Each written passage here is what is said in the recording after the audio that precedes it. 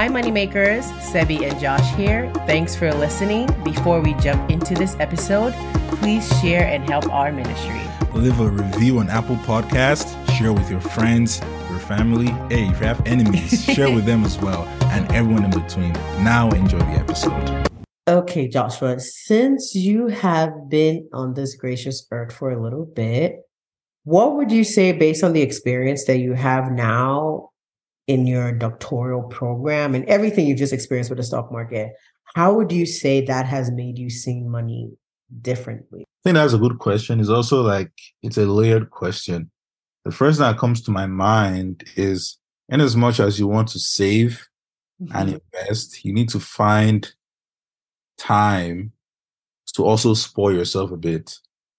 That's Maybe it's like buying that shoe or bag you really wanted. Maybe it's going on a trip. Maybe it's just doing a self-care day. You should find time to also spend your hard-earned money on yourself. I know we all want to invest. We all want to save. We all want to be wealthy.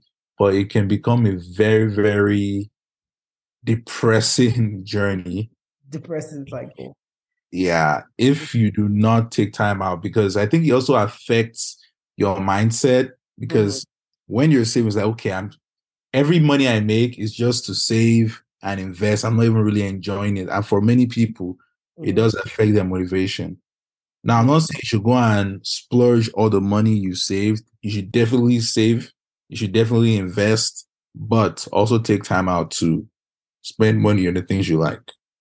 I definitely agree. I think that half the battle with money and building generational wealth is mental. So there has to be what I think about it is some sort of like reward mechanism for you to continue to have good habits when it comes to money. Because one of the things I realize is that many people always be like, oh, they want to make more so they can save more. But you can't work your way, or you can't out earn a bad habit when it comes to money. Because every single time, if you don't work on those bad habits, you're not going to drop it. And one of the best ways to work on to remove a bad habit is to introduce a good habit. And in order to sustain that, you have to reward yourself for the good things you're doing, so that you're telling your brain, this good thing is rewarding me, so let's keep on doing this. So that's why I think it is a good idea to reward yourself for sure. I would say, though, that I started realizing as I was getting older when it comes to money, that it's actually not as hard to make as I thought. And reason being that there is a lot of opportunity, given the fact that you're able to add value. Because once you're able to add value and people see that value you're adding, money is going to come. So what do you think about that? Yeah, definitely, that makes sense. I think making money in itself is a skill. And whether you're an entrepreneur, whether you're working a 9 to 5, you will notice that it is the problem solvers that get paid the big bucks. Whether you go to a corporation, look at those people who are in the higher ups, the C-suite. These are people who have learned to solve some kind of major problem. If you look at Amazon, what is their motto? To be the most customer-centric company on the planet, and it has worked out for them so much. One thing about human beings is that we love convenience. If you can make someone's life easier in any kind of form or manner, trust me, you can charge them almost anything and they will find a way to pay. 100%. I think as individuals, as professionals, as students, whatever you may be, the most important thing for you is to think on how to solve a problem. That should be the first step. Everything else will fall in line gradually when you can discover, okay, what problems are worth solving and how do I solve this problem in the most efficient and the most effective way. Definitely. I think another dispel that I would give is even the recent debate that a lot of people always say, buying is better than renting. Buying is better than renting. And initially, I always used to be in that camp. But as I grew older and I understood the dynamics and the responsibility that comes with owning a home, I think that it is important to understand where your financial health is before you endeavor in any kind of asset buying or positions, because it can soon turn into a liability. Since you're still using leverage, yes, not all debt is bad, but not all debt is good. And not everything that looks like an asset is always good. So I Yep. think that everyone needs to look at their financial health. Home is not always the first step to go. It's definitely a goal to work towards, but it's not at the detriment of yourself or at the expense of yourself, like by any means necessary. You should have definitely a vision and a goal, like a smart goal, in order to get that purchase you're working on. But I find that a lot of people, out of desperation or out of like an insatiable desire to get a home, they end up getting into bad deals because of that. And they're like, man, I regret, I wish I didn't do this. I definitely agree with that. One thing that affects people today is that FOMO, not just from the financial aspect, but also social media. When you see a lot of people buying houses, sometimes we might neglect the necessary research that we need to do to know that, okay, is this a good time to go into the real estate market, or should I be more patient? Should I, save a bit more, research the area I want to buy the house? But I think definitely many people, when they see what's going on social media, it starts to feel maybe more anxious. It starts to create that, fear of missing out. And as a result, they make decisions that are not the most optimal for their financial health. Definitely. I think another thing that I would add is people who think that because I am making so much money, I don't need a budget. I feel like that's like buying a very expensive phone and not having like a phone case or screen protector. Because yes, there's that temptation to be like, oh, I don't need a budget. I'm making so much money. Maybe you even say to yourself like, oh, I'm prudent, right?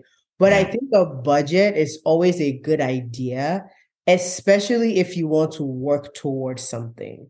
Because they'll always say, if you don't have a plan, you're planning to fail. Budgets are part of the plan, and it's the reason why is because when you're making all that money, that's when you have the flexibility to decide, or even a key point where you can turn your life around to build more generational wealth or to start up something that traditionally you will not be able to. But what else would you add in terms of like what you've understood with money? Yeah, so when you were talking, I just remember a tweet I saw that many people earn above 100K were still living paycheck to paycheck. And I was thinking to myself, how is that even possible? But what many people understand is that money is a mental game. Whenever we earn more, automatically we believe that, oh, we have more purchasing power. But many people don't take into consideration the fact that, there's a lot of inflation in the system right now. You're probably paying higher taxes. And naturally, you're just going to be inclined to spend more. Yeah. So before you get that raise or you're earning a lot more than you did before, you should even be more careful and more aware that, hey, I don't want to go over my budget. For example, if someone is earning just something average or maybe slightly below average, they know that they don't have that much. So automatically they're kind of in preservation mode, they're saving. But when we have this illusion that, we're earning so much, we might get tempted to overspend. Definitely. I would say another thing that I will add is that people should start talking a lot about money. I think it's important because not only does it help you when you're negotiating your salary, it helps you understand that you can do it too. Like when you hear some other people's stories, you're like, oh, wow, you were earning this at this time and all of a sudden you did this. How can I acquire the skills? It's important. You might not necessarily like tell every single person like, oh, this is what I'm earning or whatever, because I know that's like a sensitive topic for some people. But I definitely think that encouraging the conversation surrounding money would definitely help people in order to be better at it, to not make mistakes that other people may have made as a result of what they did in the past. So you can quickly learn from them the same way where you read books, which I think is really, really good to like read like financial literate books and things like that. But I think talking with your peers, your friends, like, hey, this is money and all of that kind of stuff. It's really, really important. And the last thing I would also say about money, in my opinion, is like money is really fleeting. Like it just comes like the way we idolize money so much and we hold on to it so tightly. It's shocking how like it can like escape a lot of people so quickly. Like we saw a lot of people unfortunately lost their jobs. And there was a tweet I saw that almost 50 something percent of our Americans are an accident away from bankruptcy. So it's like, it's how it can come and leave so quickly. I think that it's important that we really work on how we mentally look at what money is and what we're sacrificing because of how quickly it can evade us, and not rely on maybe our 9 to 5s or rely on maybe your trader or rely on maybe one thing, like desiring to have multiple sources of income, while at the same time, don't hold on to money so tightly. Don't let it control you because of how fleeting it can be. Yes, I agree. I do think with money, many of us in today's society, we have a scarcity mindset. In our mind, it's like, if we don't get this money now, it's like we're never going to get it. And many of this is based on our environment, maybe how we're raised, from social media.